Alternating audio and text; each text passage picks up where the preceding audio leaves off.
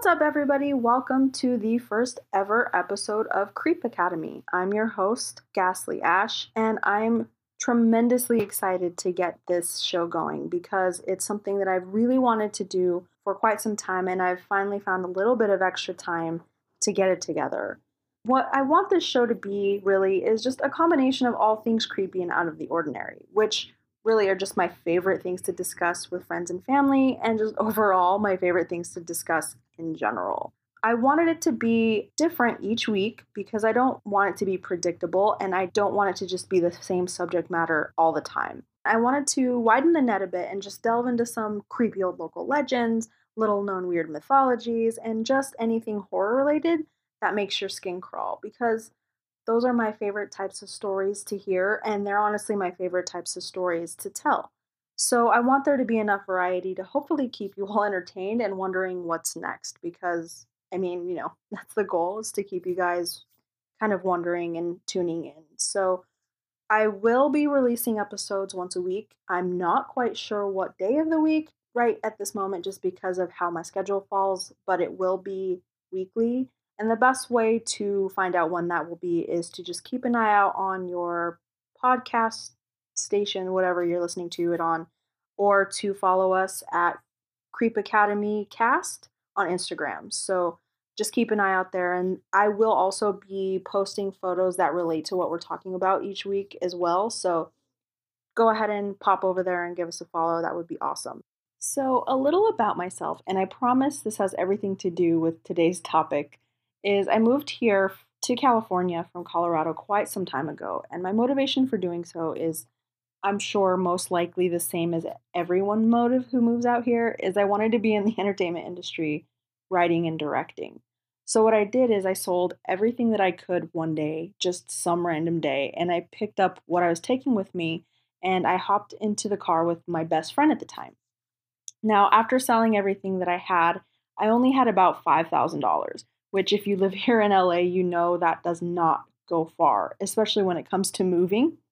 And at that time, I didn't really think about it. I didn't care. But what we had done is we tried to make sure that we had a place to stay when we arrived, and we were dealing with this individual. We had put money down for an apartment and everything like that. Everything seemed peachy. But about halfway through the drive, we found out that we had been scammed out of that money because that individual we were talking about wasn't the property owner, and that apartment specifically wasn't even for rent.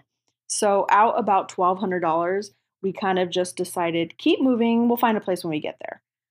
And about an hour or so out, I found an extended stay hotel on an app that I was using, and I booked the stay and I wanted to just get our bearings. I didn't look too much into that hotel, which is my fault completely, but it turned out that this hotel was the Cecil Hotel in downtown Los Angeles. Now, if you're into stories about true crime or hauntings or creepy anything, which I'm sure you are since you're here listening now, you are familiar with this hotel. I'm not going to go into the Cecil too much on this episode because Spencer Henry over at Cult Leader just recently did an amazing episode on it, and I want to discuss this other California icon today. But for those of you who aren't familiar, the Cecil is an infamous LA hotel, and it's due to the fact that an uncomfortable amount of creepy things have happened there. It's infamous for having a number of murderers who have lived there, countless deaths occur on the premises, and of course, rumors of hauntings. Now, we got there around midnight, and it was already kind of creepy because the area isn't all that great. But I just need to tell you that walking into that lobby at the time was super eerie to me. And it's not because of the history, because I didn't know that history at the time. But it had a weird vibe immediately, and it was really dimly lit, and it was kind of dingy, and it was just not a comfortable place, but we didn't really have a choice. So I approached the desk anyway, and the woman behind the desk told me that they didn't even have a record of my booking and that there was no more rooms available. I was irritated at the time to hear that, but we really had no idea how lucky we were because the creepy thing about this was if we had checked in and stayed there during this time, we would have been inside the hotel when all of the incidents went down with Elisa Lamb, when she had gone missing and was found deceased in the water tanks on the roof of the hotel. So, yeah, pretty lucky there. But the morbid part of me, the one that likes all of the weird, spooky stuff, was a little bit bummed, admittedly, that we weren't there when I learned about this case. I know it's weird, but it kind of kicked off my whole tumble down the rabbit hole of what other sinister shit that these certain places in the city might have. And at the time, I had just met my native Angelino friend who would eventually become my roommate now. And while discussing my interest in the darker side of LA, he mentioned he had a perfect place to show me. And this place has a reputation all its own. And locals may know, maybe even nationally, I'm not quite sure. But this place is what our episode is going to be about today. And that place is the Colorado Street Bridge in Pasadena. Now, before I finally move on to the meat of the episode, I wanted to add a quick disclaimer. This episode does include sensitive themes such as mental health and suicide, so if this is something that you have trouble with, you may want to prepare yourself a bit before continuing on. So, the Colorado Street Bridge is a beautiful, picturesque concrete bridge in Pasadena that curves along the Arroyo Seco riverbed. It was built in 1912 by a design firm called Waddell and Harrington, with the intent for it to be part of Route 66, and it stands about 150 feet high. It has these gorgeous old school style lighting fixtures, and it makes it seem frozen in time alongside the normal freeway. And it was exactly what I was looking for in terms of eerie tales, because as my friend and I approached the bridge to shoot a few pictures late one night, he also began to explain to me that this particular bridge has a really, really dark past and present. So much so that it's known as Suicide Bridge. Now, the nickname was acquired all the way back in 1932, but the bridge began laying the groundwork for this horrible reputation before construction had even been completed. The first life that's been rumored to have been claimed on this bridge was one of the construction workers building the bridge.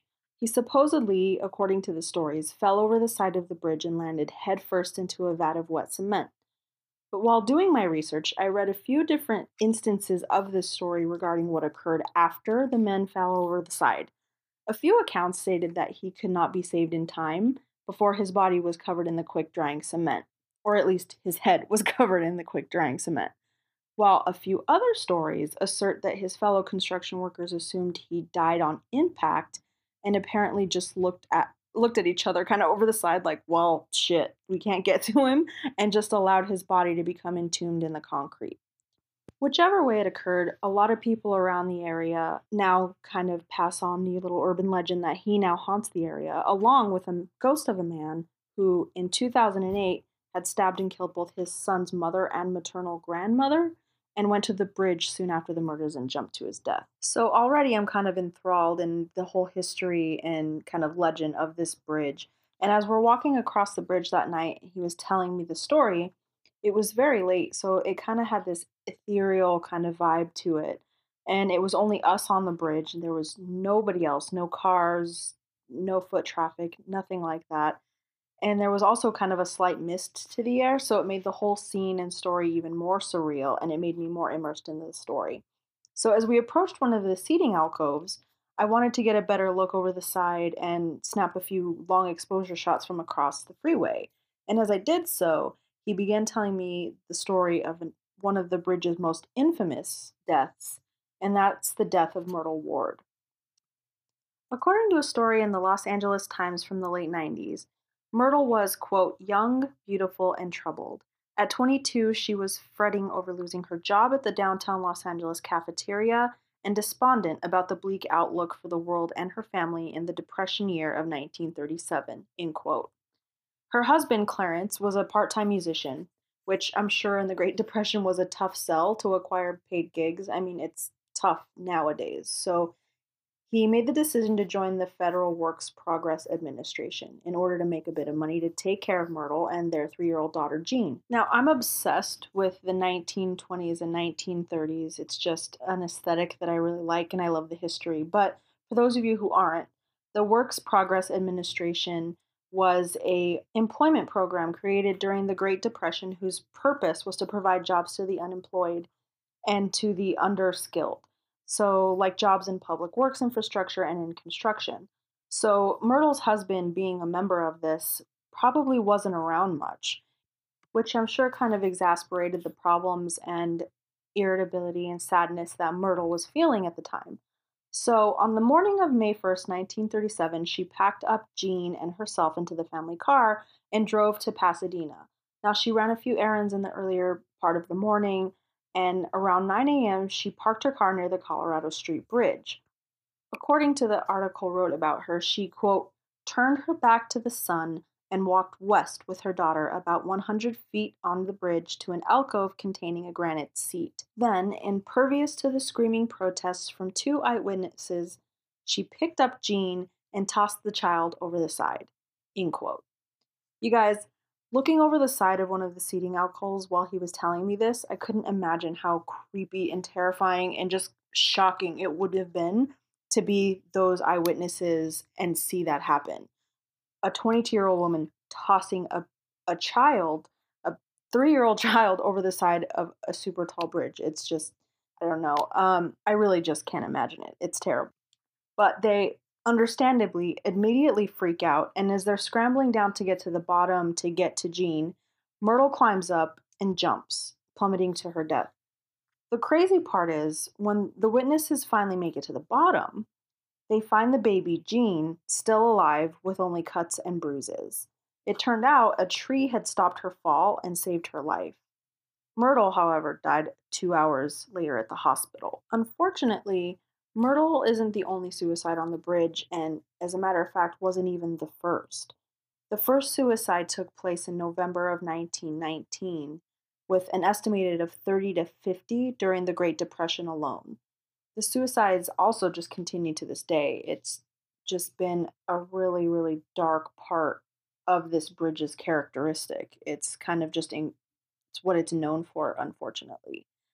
As a matter of fact, this past May, Pasadena police officers spent hours talking down a West Covina man off the edge of the bridge. And in April of this year as well, another body was found in the wash underneath the bridge. What was interesting to me as I read account after account, though, was the vast majority of these jumpers are not from the city of Pasadena itself. It kind of seemed as if almost all of these individuals made pilgrimages from surrounding cities and states specifically to jump from this bridge, which is really sad because it's just now ingrained in the life and history of this bridge. As it stands right now, the suicides that have happened on this bridge are well into the hundreds.